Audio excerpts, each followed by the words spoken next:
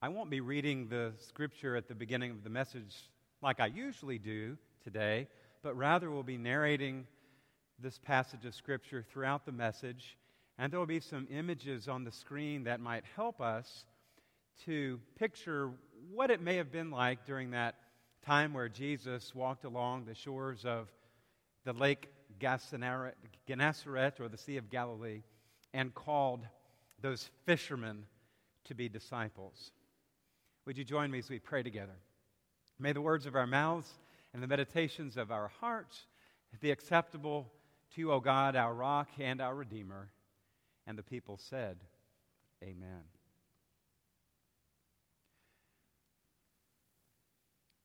If I were to ask you to pinpoint the Holy Land, you may respond with answers such as, well, Pastor Bob, that's where Jesus was brought up and where he lived and where he taught. Or, that's where all the events of the Bible took place. We know where the Holy Land is. Or you might say, the Mediterranean is to the left, to the west, Jordan to the east, Syria to the north, and Sinai to the south. That's the Holy Land, Pastor Bob. And you'd be very accurate. But I would like to get us thinking along the terms that geographic places are not in of themselves holy. Buildings like this, although beautiful and reverent, sacred, are not in of themselves holy. But rather, it is what God does in those places that makes them holy. It's what Jesus said and did that set them apart as sacred ground, holy places. One writer states it's not the cities of Jericho or Jerusalem or Capernaum or Bethsaida or the Jordan River or the Sea of Galilee. It's what Jesus said and did in those places that makes them so holy. I am of the belief that wherever Jesus is at work, well, that's holy land. That's sacred ground.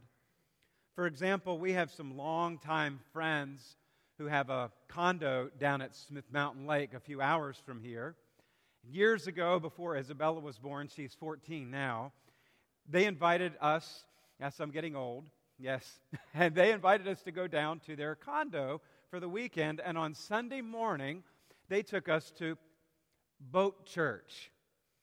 Some of you are nodding your heads. You know what Boat Church is. But at the time, we had no idea what Boat Church was. Well, they took us out on a nice ride in the boat that Sunday morning. And then we arrived in that little area where there's a chapel alongside the bank and dropped anchor along with a lot of other boaters and sat and listened to worship and the sermon delivered by the pastor of the Sandy Level Baptist Church. Apparently, they've been doing this for some 35 years. There was genuine fellowship there on the lake with all the folks who are regulars.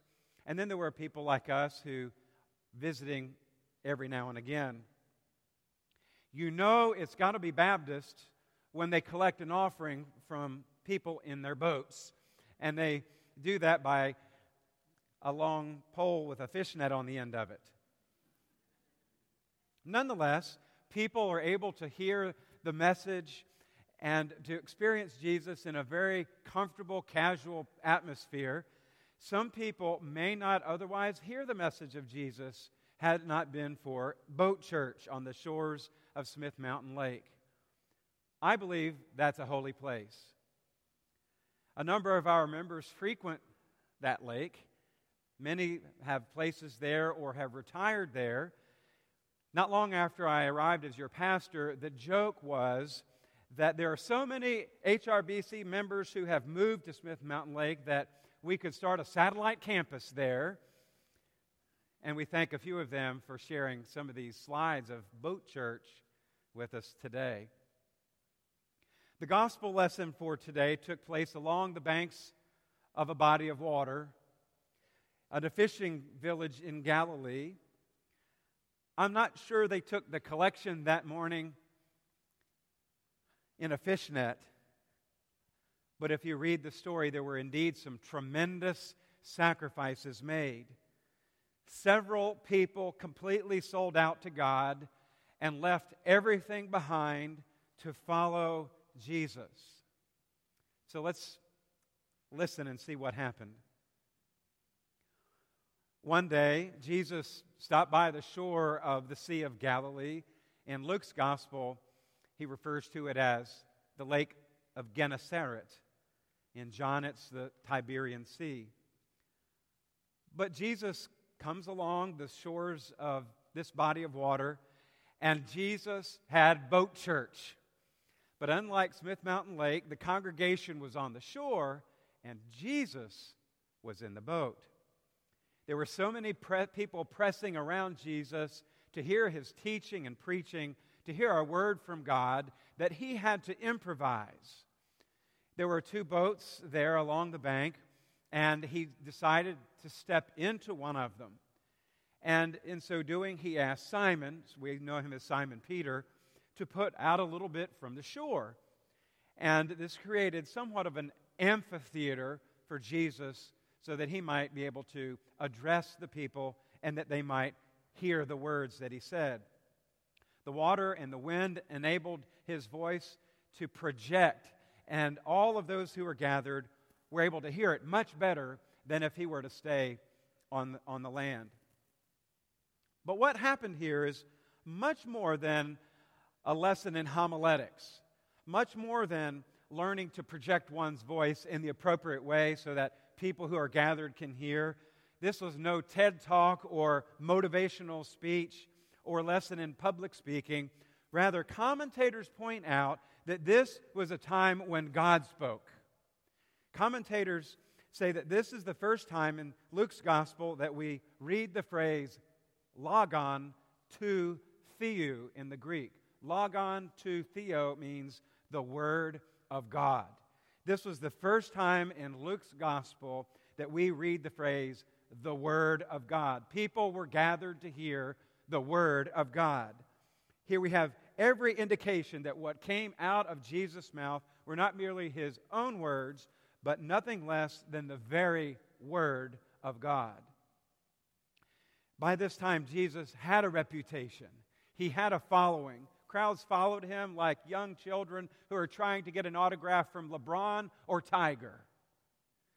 I imagine there were some people at the UVA Duke game trying to get LeBron's autograph last night. These people were hungry from a word from the one who is the anointed one, the Christ, and the people listened intently to the word of God. And now it was Simon who responded first. Simon was a simple fisherman. And Bible scholar Dr. Ray Vanderland writes this about what it was like to be a fisherman in Simon's day. The job of a fisherman in Jesus' day was difficult. Fishermen worked year-round in the heat of summer and in the cold of winter, often at nighttime.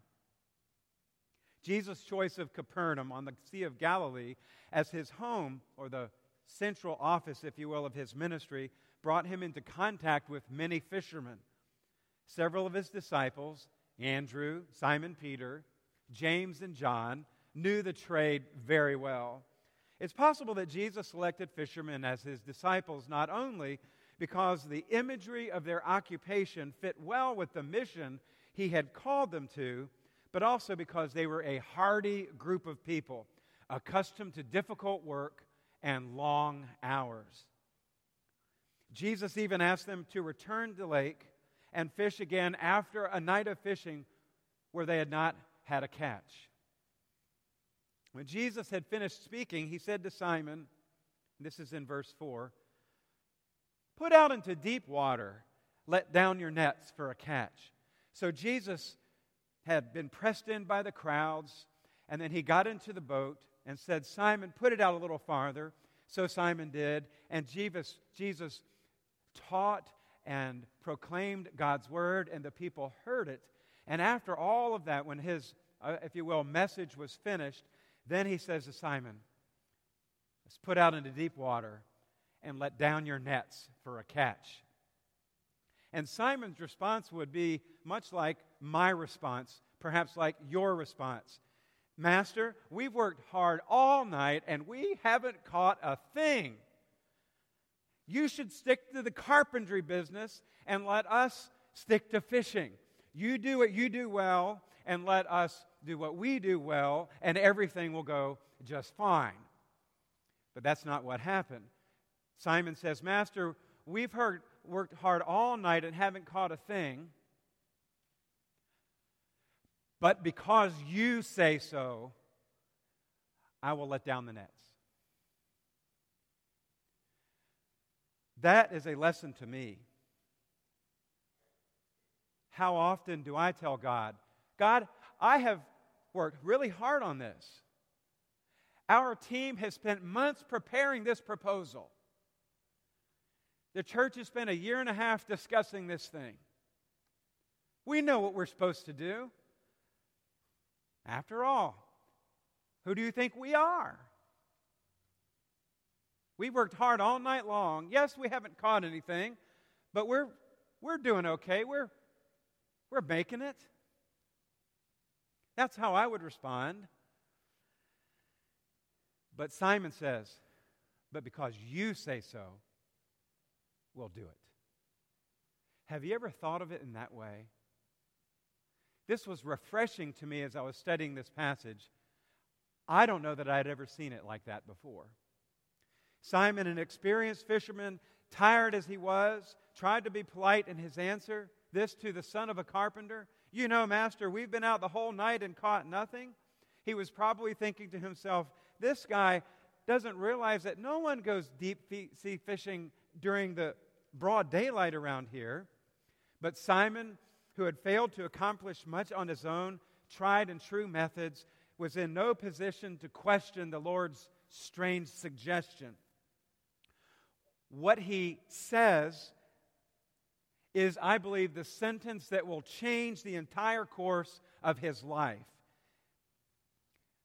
Perhaps he said it with a sigh of resignation, a tone of resignation in his voice, something like, if you say so,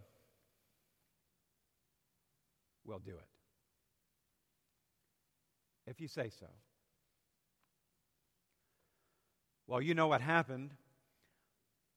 When they had done so, when they had gone out to the deep and cast their nets, they caught such a large number of fish that their nets began to break. The very nets that they had been mending after their night voyage were beginning to break because there were so many fish.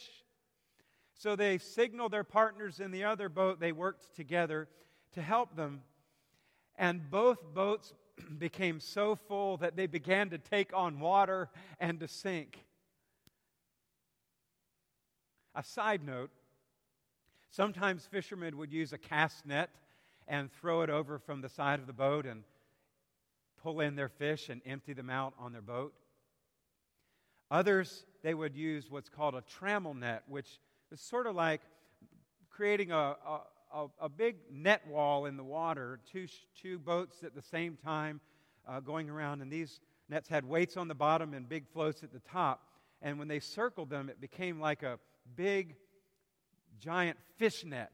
And then they would cast nets from the boat in the middle and bring in all of those fish. So that gives you a visual of what it was like and how hard the job was. And then trying to get all of those fish untangled from the nets and repairing them and mending them and all these things. So they had to get the other boat to help them. And both boats were so full that they started taking on water. And when Simon saw all of this happening, he fell at the knees of Jesus and he said, "Go away from me, Lord, I am a sinful man." Simon recognized that he was in the presence of the divine. He recognized that he was in the presence of one who was holy. He felt unworthy in the presence of the Lord, and he was in good company. How often have you and I felt so unworthy when we are in God's presence? And yet we need to be reminded that it is God who says, "You are worthy." We feel unworthy, but God says, you are worthy. I made you in my image. I love you. You are a child of God. Simon was in good company of people like Moses, whom God called Moses to be the leader who would deliver the Israelites from the Egyptians. Hearing these words, so now go, I am sending you to Pharaoh to bring my people, the Israelites, out of Egypt. But Moses said to God, who am I? Who am I that I would go to Pharaoh and bring the Israelites out of Egypt? A loose translation, I'm so unworthy. I can't even speak well. How am I supposed to accomplish this task? Or Isaiah, whom in chapter 6 had an encounter with the holy in the temple, and he said, woe to me, I cried, I am ruined, for I am a man of unclean lips, and I live among a people of unclean lips, and my eyes have seen the King, the Lord Almighty. He felt so unworthy of his calling, yet he said, Lord, here am I, send me.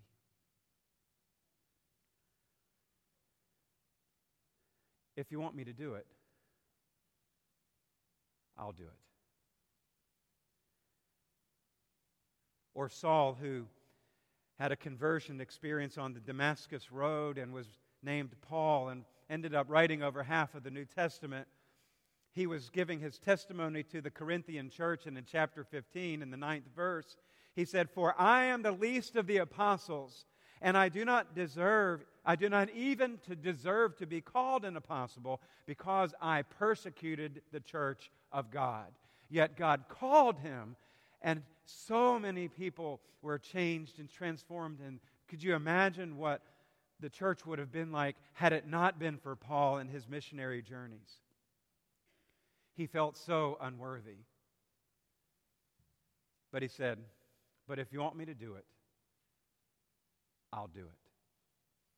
Whether it's our own sense of unworthiness in the presence of the divine, or our past and present sin, or our feeling poorly equipped to do the work of the gospel, it all begins when Jesus comes to us in the middle of our lives, where we work, where we live, the seaside, the classroom, the hospital, the office, the home, and God asks us to trust Him enough to do one strange little thing like fishing in deep water in broad daylight.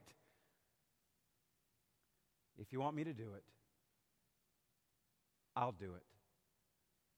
God's word to us to do something seems a little weird outside of our comfort zone, but that's where Jesus' call often comes to us, where we least expect it.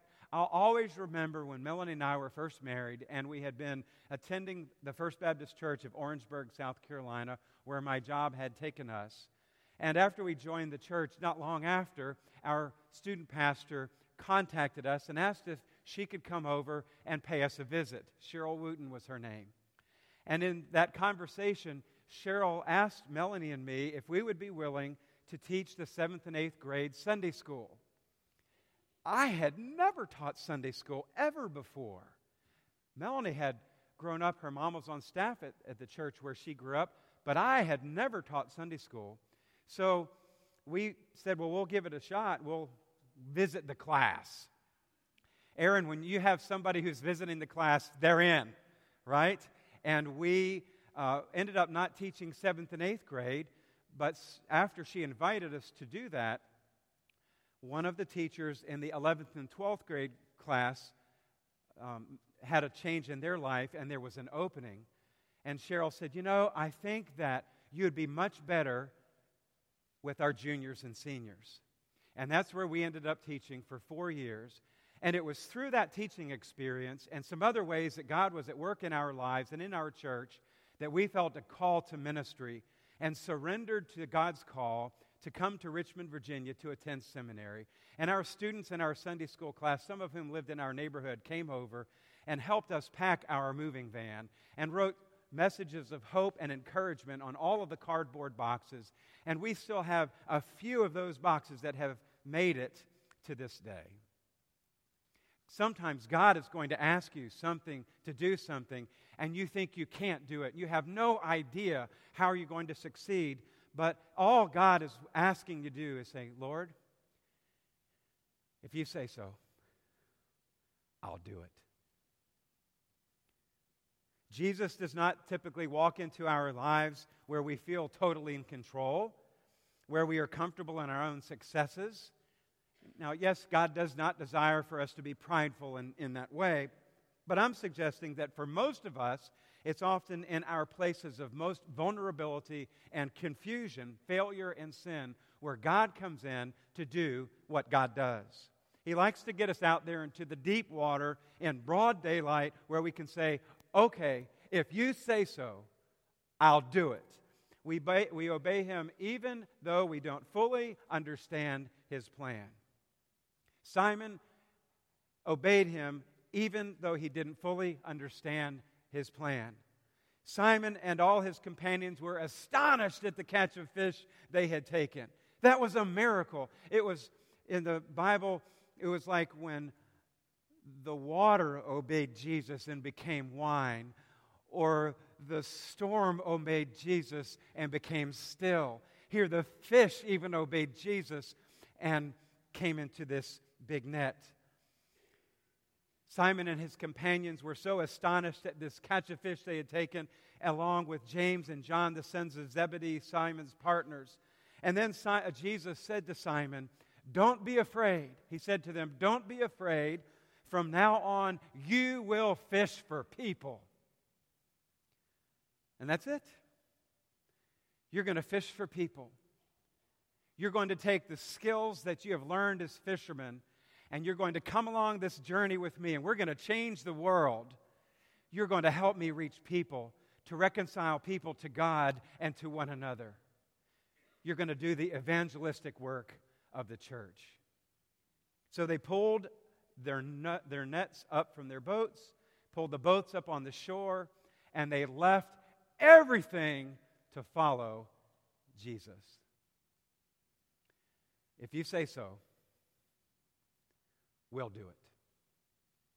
We're in.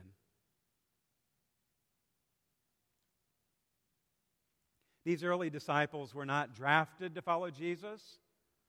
They were not going through a lottery where their number got called, like my dad did back during the 60s when his draft number was called and he served in the army for 2 years. They were not forced to follow Jesus. They were not manipulated to follow Jesus. They were not made feel so guilty that they needed to follow Jesus. They simply heard with their ears and saw with their eyes the one who spoke truth in love and the one who accepted them just as they were, and they volunteered to follow Him. They raised their hands and they said, "Lord, here am I, send me." I wonder what ministry would look like in churches across our land if, when the call from our teams who are looking for people to step up and serve, what would it look like if people raised their hand and they said, I'm not real comfortable with that. I'm not sure that I know how to do it exactly, but because God has said so, I'll do it. I'll serve. What would our churches look like? Sometimes people say 20% of the people do 80% of the work. What would it look like if that number went up to 40% of the people doing 80% of the work, and then increasing a little bit more? You never get 100%. You never get that because of varying things. But what would it look like in the church if more and more people caught wind of this and said, "Lord, here am I. I don't know how to do it, but because you say so, sign me up.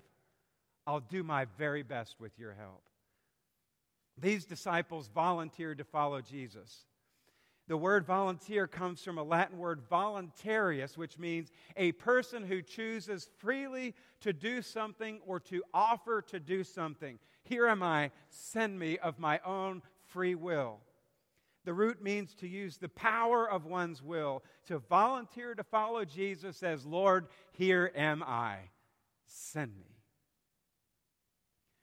And they gave up their boats, and they gave up their nets, and they gave up that big, ginormous catch of fish that was their livelihood, and they followed Him.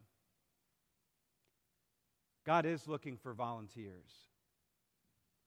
but not just volunteers.